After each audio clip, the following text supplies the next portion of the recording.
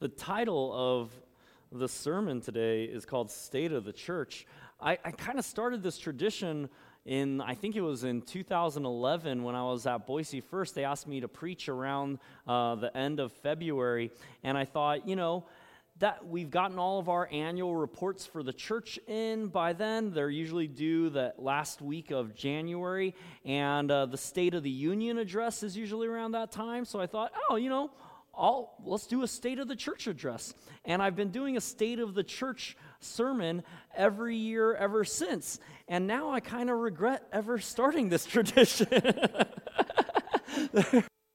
Political in today's sermon, so just to let you know. But I've kind of held it together because I think it's important. I don't like to do this very often. I don't like to get into the business of the church on Sunday mornings. I know that your time is precious, and you've marked out this time to focus on God, to have God speak to you. And I take the sermon to be a very important part of the worship service. And so I try not to do too much business on Sunday morning, but once a year, it's good for us to know the kind of goings in and coming out of our church and how things have been going. So bear with me this morning. Our scripture comes from 1 Corinthians. This is Paul writing to a church that he started, and things are a wreck. Paul starts a church in a Greek area. Most people are not Jewish. Most of the church up to that point had been Jewish Christians. They had Scripture. They had their what we call the Old Testament. They knew how to follow God, and they believed Jesus was the Messiah. When Paul started this church in Corinth, these people didn't know how to follow Yahweh, the God of Israel. These people didn't know anything about that. But they heard this good news about Jesus, that in Jesus Christ, God is setting all things right and welcomes all people, that all can be forgiven of their sins, that all are promised an eternity with God, that all can be made new and worthy and equal in Jesus. If you were part of a caste system in that day, to be called equal, that sounds pretty good. I want to join that group of people. And so the church exploded, and Paul had this message of freedom, that you are free, that God's grace is given to you for free. You don't earn God's grace. It is a free gift. So Paul, what laws do we have to follow? He says, you don't have to follow any of them. And so then the church said, okay, thanks, Paul, got it. And then they went and started doing all sorts of crazy things. And Paul goes, oh, wait a sec. There are some things that we need to do. We need to love. Love is the law.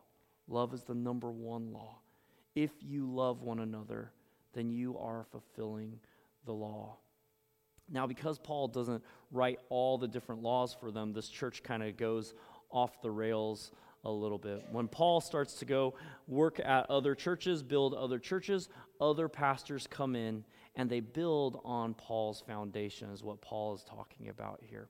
I think it is wild.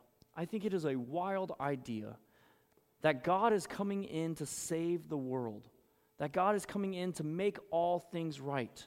And God's chosen method for sharing the good news of Jesus and reconciling the world is us. I might ask God, have you met us? We are not all together.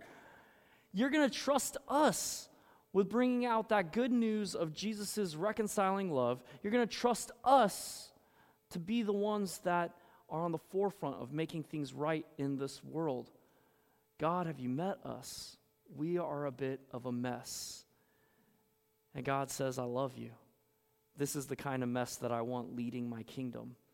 This is the kind of mess that I want out on the forefront as a demonstration, as a message that you don't have to have it together in order to be welcomed into this community. You don't have to have it together to be a force of good in this world.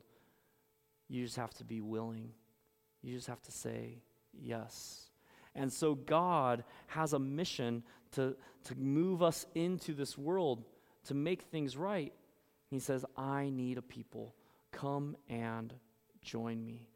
I like to think of it this way. We don't belong to a religion, but we are building up a community for God's mission. We don't belong to a religion.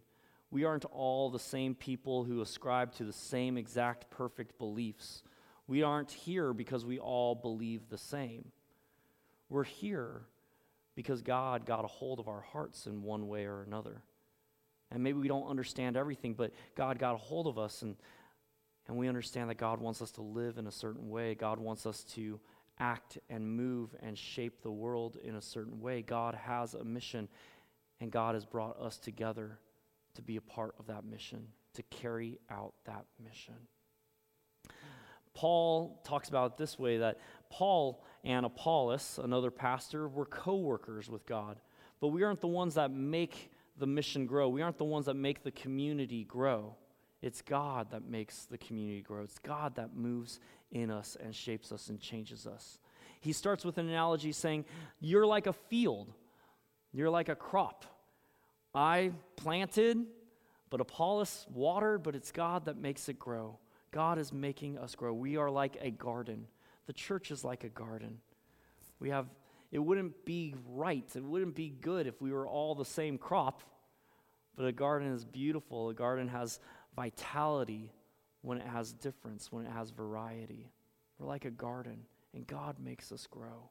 He moves his analogy from a garden to a building.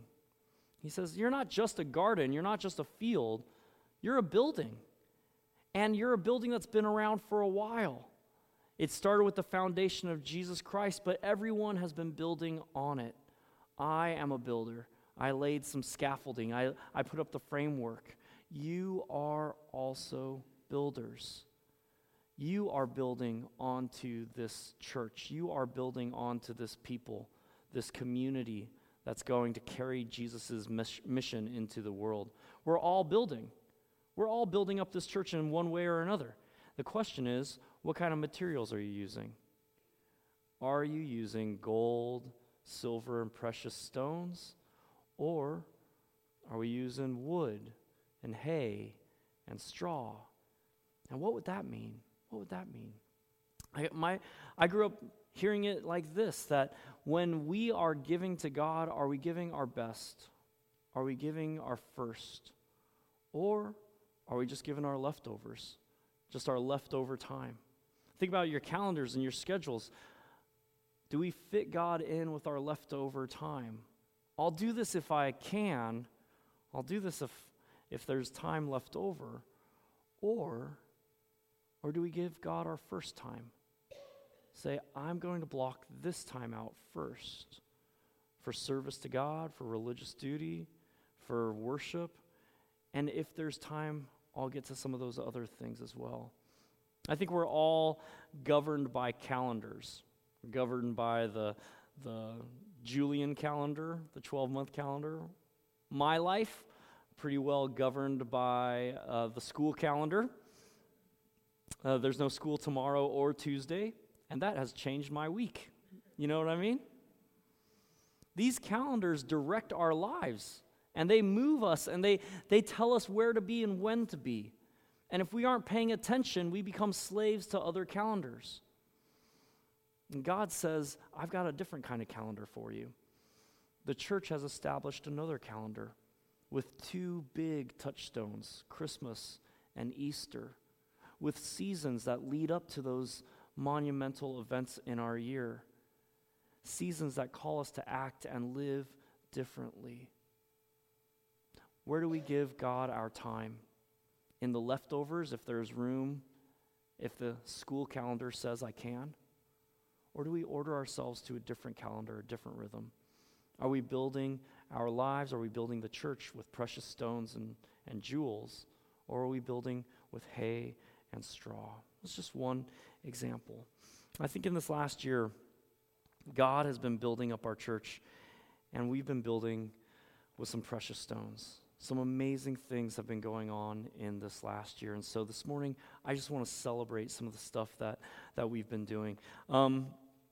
as far as mission, as far as serving, this year last summer we sent out another team to Oaxaca. There we finished building up all the walls. We got the walls higher and higher. And when we got to the end of that trip, we said to the church, we said to Adventures in Life Ministry that kind of organized this connection with the church there. We said, when will we get this roof on here? And they said, probably next summer. Probably next summer in the year 2020, 3 years after the earthquake that destroyed their last church. And we said, why? We said, because we don't have the time, we don't have the money, the windy season is coming up. And Rose Hubbard said, okay, how much is this going to cost? How can we get this done right now before the windy season comes? He said, we need about $2,500. We turned back to you, the church. We said, hey, $2,500, and we moved this church into their new building right now. And you guys turned out your pockets, and we did it immediately. In 2 weeks, we raised the money, and they were able to worship in their new sanctuary before the winds came this last fall. God is doing something amazing through you. This is building with precious stones. This summer, we're going back we've built a partnership. We built a relationship with this church in a small town called San Mateo del Mar. And this area, it's a small peninsula. It's about 11 miles long. I don't know, how many miles wide? Like 3 or 4 miles wide, something like that. And there's this indigenous population called the Wave people, and they're outside of any sort of services or help from government or local authorities, and so they depend on the church. And so we're going to go this summer, we're going to do some medical mission work, and we're going to guide and help them out. If you're interested in that trip, there's still room, there's still time. So talk to us, talk to Gordon Mallon, talk to me. We'll get you on that trip. Let's build with precious stones. Other things that are happening, we sent a team to Kenya where they built a couple of homes this summer, and they're continually working with the Methodist school and hospital there. Habitat builds. So far, we have had one in the last 2 years. We've completed one home all the way. Courtney and Gavin and, I can't remember Courtney's wife's name. But they've lived in their home for a year, and it's completed. It's good. The house that we built all the walls for, it's in progress. It's right across the street from Courtney's house, and wonderful things are happening there. The Habitat for Humanity came to me this last year, and they said, hey, since the last build went so fast, we only have 2 more houses left to complete our neighborhood. Do you think this summer you guys could build 2 houses? And I apologize for speaking for you. I said, of course. Yeah, we can. Of course we can. So this summer we're going to build 2 houses. June 20th. Remember what I said about your calendars. June 20th, we're going to build 2 houses for Habitat for Humanity in our church parking lot. Invite your friends, invite your neighbors. I committed us for 2, so bring them all. Let's build some more houses. It's a good thing. I'm excited. I got a phone call from, I'm still working with some local habitats also about building more locally. West Willamette Habitat, we had a really great conversation with them. They have spent a lot of money to engineer something very specific for our area. And so it's difficult. We're finding ways that we can work together. But in the meantime, the West Tualatin Hills, or the Forest Grove Habitat, they called me out of the blue and said, hey, we hear you build houses for Habitat. Can we get involved in that? And I said, yeah, we can. Let's do something together. So probably in the coming years, we'll be working with Forest Grove, which is still not perfectly local, but it's a little bit closer than Salem. So we're getting closer, and we're changing people's lives. That's what we're really doing, building with precious stones. A couple of other things I want to mention. Christmas sharing. This last year, we served over 50 families as usual. And then we realized, you know what? We have more. People have been giving more, and we have more to give and more to do. And so we've asked ourselves, what more can we do? And we've said this year we're gonna add on some more families. We're gonna build it up. Now the problem is we just don't have enough room in this room to hold all the stuff for all the families, so we're limited there. But we're thinking about how else can we expand? How else can we grow? Maybe do a project for families at the end of the school year as they go into the summer, where the kids maybe aren't guaranteed a breakfast and a lunch every day. Maybe we'll do something like that. But the good news is, we did an incredible job this year. People gave more than they had before. We have a surplus, and so we're looking at ways that we can grow and the ways that we can continue to build on this ministry. Precious Stones. Ongoing work that we've always been doing is collections for Oregon Food Bank, Western Farm Workers, Meals on Wheels. The work keeps going. We are building with Precious Stones. Thank you. We are a church that matters. We're a church that changes lives. I thank you for that. Connecting. We've been growing in our relationships with one another this summer by an overwhelming vote. I don't remember the numbers exactly, but it was like 93%. We voted to become a reconciling congregation, meaning that we are open and affirming of our LGBTQ brothers and sisters, neighbors and family. We love all people because God loves all people. All are welcomed and affirmed in this place. We took a stand against the traditionalist plan that passed last year at General Conference, and this year we got another General Conference coming up, and we don't know necessarily the future of our denomination, what things are going to look like, but we've made a stand, and we've said here at Christ United Methodist Church in Cedar Mill, all people are welcome regardless of gender identity or sexual orientation. So that was an incredible stance that's made splashes, made waves. We've made local news, and so incredible movement.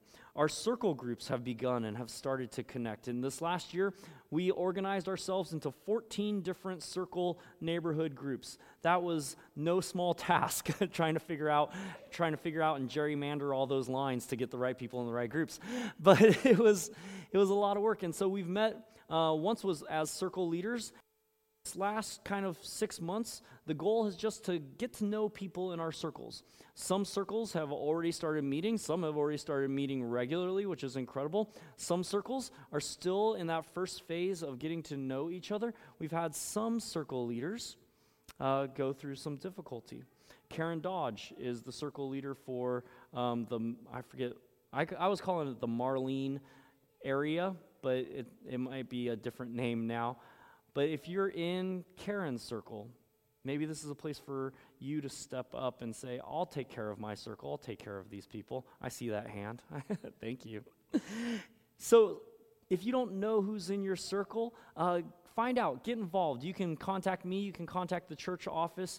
If your circle leader hasn't been able to contact you, maybe there's some circumstances going on, and let's take a look into that a little bit. But this is just a way that we can take care of one another, care for each other the most. When Cindy and Jim Faltzgraff got into their car accident, I didn't hear about it for a week, but you know who heard about it immediately?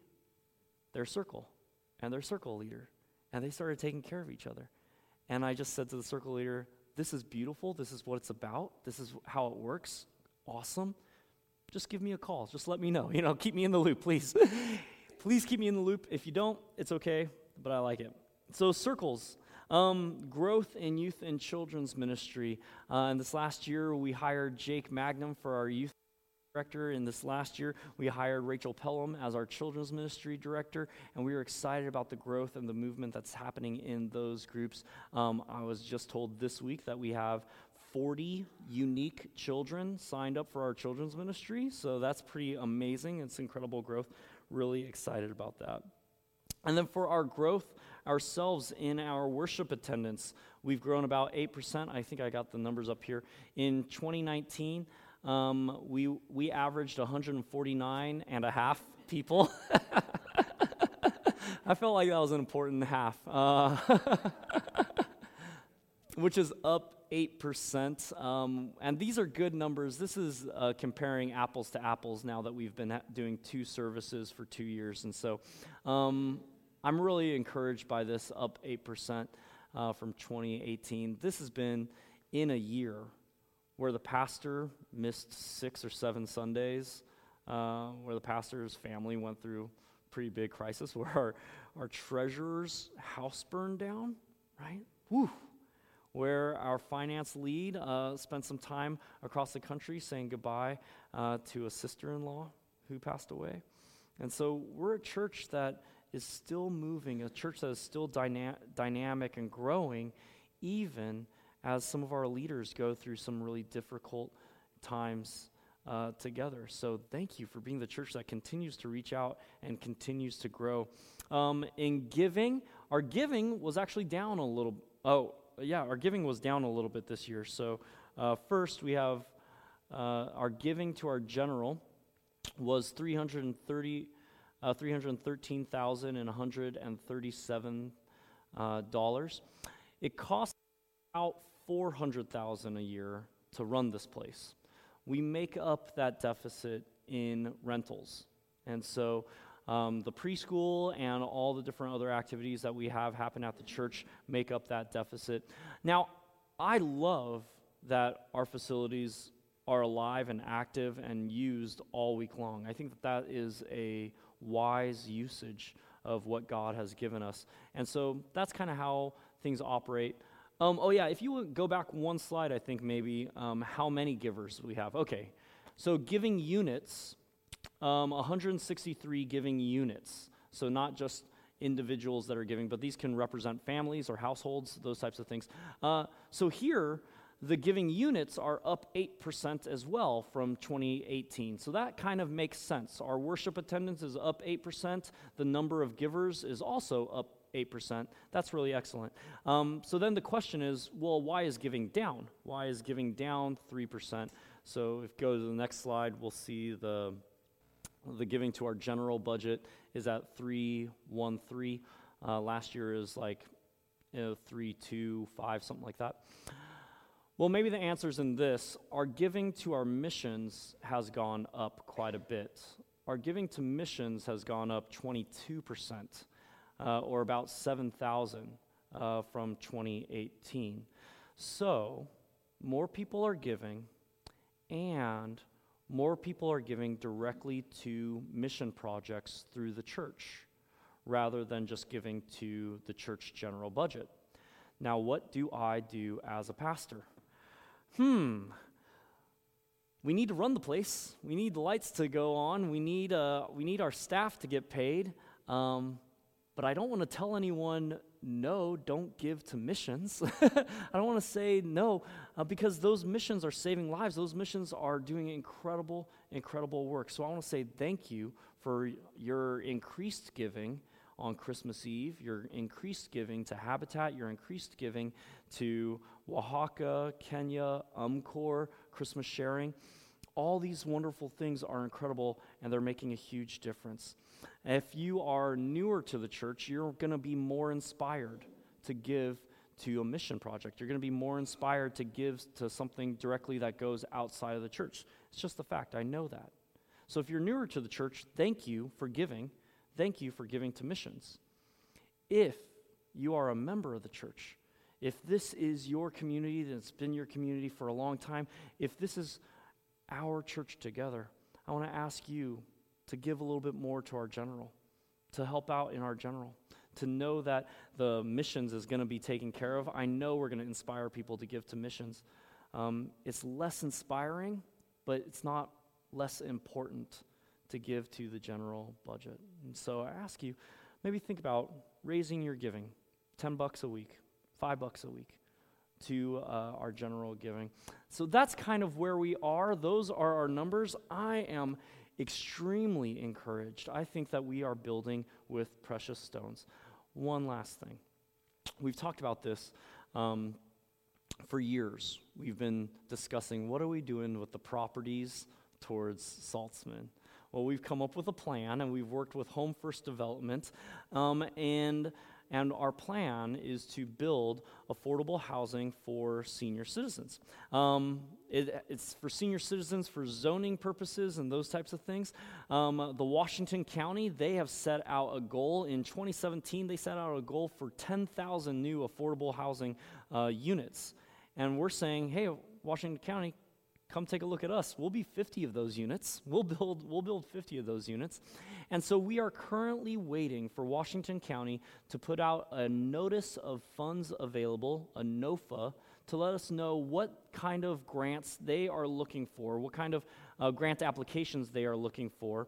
And then as soon as that comes out, and it was supposed to come out in January, and all of the other counties around us have already put their notice of funds available out this year, so we're waiting kind of any day. As soon as Washington County puts out that notice of funds available, we'll get hard to work at writing our grant application perfectly for them. They know that we are planning this. We've already had initial conversations. We've talked with them all along the way. They know that we are doing this, and they're very excited about doing this. One final thing about this project. As we were taking a look at doing affordable housing for seniors on our property and seeing how we could change the lives of folks there, we started thinking what community partners around us might want to get involved, might want to work together with us. And we started working with the Friendly House in Portland.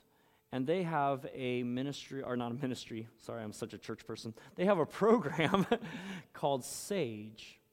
And what SAGE does is ensures that there is safe access for affordable housing for LGBTQ seniors. I didn't even think about this. But there's a real need in senior housing for LGBTQ-friendly housing. And so we started talking with them and started working with them, and we're going to build the first in Portland a senior affordable housing that is explicitly LGBTQ friendly. And I'm excited about that, and I think it's going to send waves through our community and in our world about what Christ's love is all about. So that's all in the works. If all things go as fast as possible, we're probably looking at maybe building in spring of 2021. So we're a little ways away, but we are hard at work on it. This is what it takes to build with precious stones. This is what it takes to give God our all. Thank you. A couple of takeaways from this sermon, this little business message. I want you to think about your commitments as you grow, as we build the church together. First one is commit to giving your prayers, presence, gifts, services, and witness. These are the vows we take up as members of the church, that we will support the church, that we will represent Christ by giving our prayers, presence, gifts, service, and witnesses.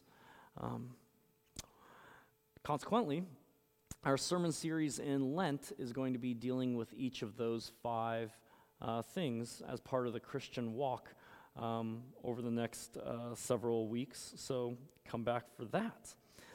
Second, learn more about your circle. Find ways to get involved. If you don't know who your circle leader is, I will help you out with that. If you do know who your circle leader is but haven't heard from them, maybe there's something going on in their lives and they haven't been able to get to work on these things. Maybe reach out, maybe volunteer, see how you can help your circle leader. And finally, find out more about Oaxaca. Going June 20th through the 28th. We've actually moved some stuff around so that you can come and build a house in the morning of June 20th, and then get on a plane and go to Oaxaca in the evening. And so, I know, you guys love doing mission. I know, you're so excited about that. So, find out more, see what it takes. We will help you get there. It's going to be an exciting, wonderful trip. The last thing I want to say, in our scripture this morning, Paul says you're a field, and then he says you're a building. And then he says, actually, you're not just some building. You're the temple of God. You, the people. You are the place where God resides. You, the people, are holy. He's not talking about your physical body as a temple, so you need to eat right and exercise. No, he's saying you, the church, our body, we are God's temple. We are where God resides. And then he says something pretty drastic. He says, if anyone destroys that temple, then God will destroy them, right? I think when we read this, we have to understand that the biblical authors, they write with hyperbole. They write with exaggeration. Jesus says, if your right hand causes you to sin, chop it off. I don't see very many Christians walking around with one hand, right? We know that Jesus is being hyperbolic there. We know that Jesus is exaggerating. Paul is also exaggerating. God isn't going to destroy you for destroying the temple, for destroying the church, because we know the church cannot be destroyed. Jesus said, even the gates of hell will not overcome it. Our church will not be destroyed. Our church has a bright future. Our best days are ahead of us. God asks us to take the holiness of the church seriously, to understand how precious the church is and take it seriously. And then God asks us to build on it with our best, with our precious stones, with our jewels.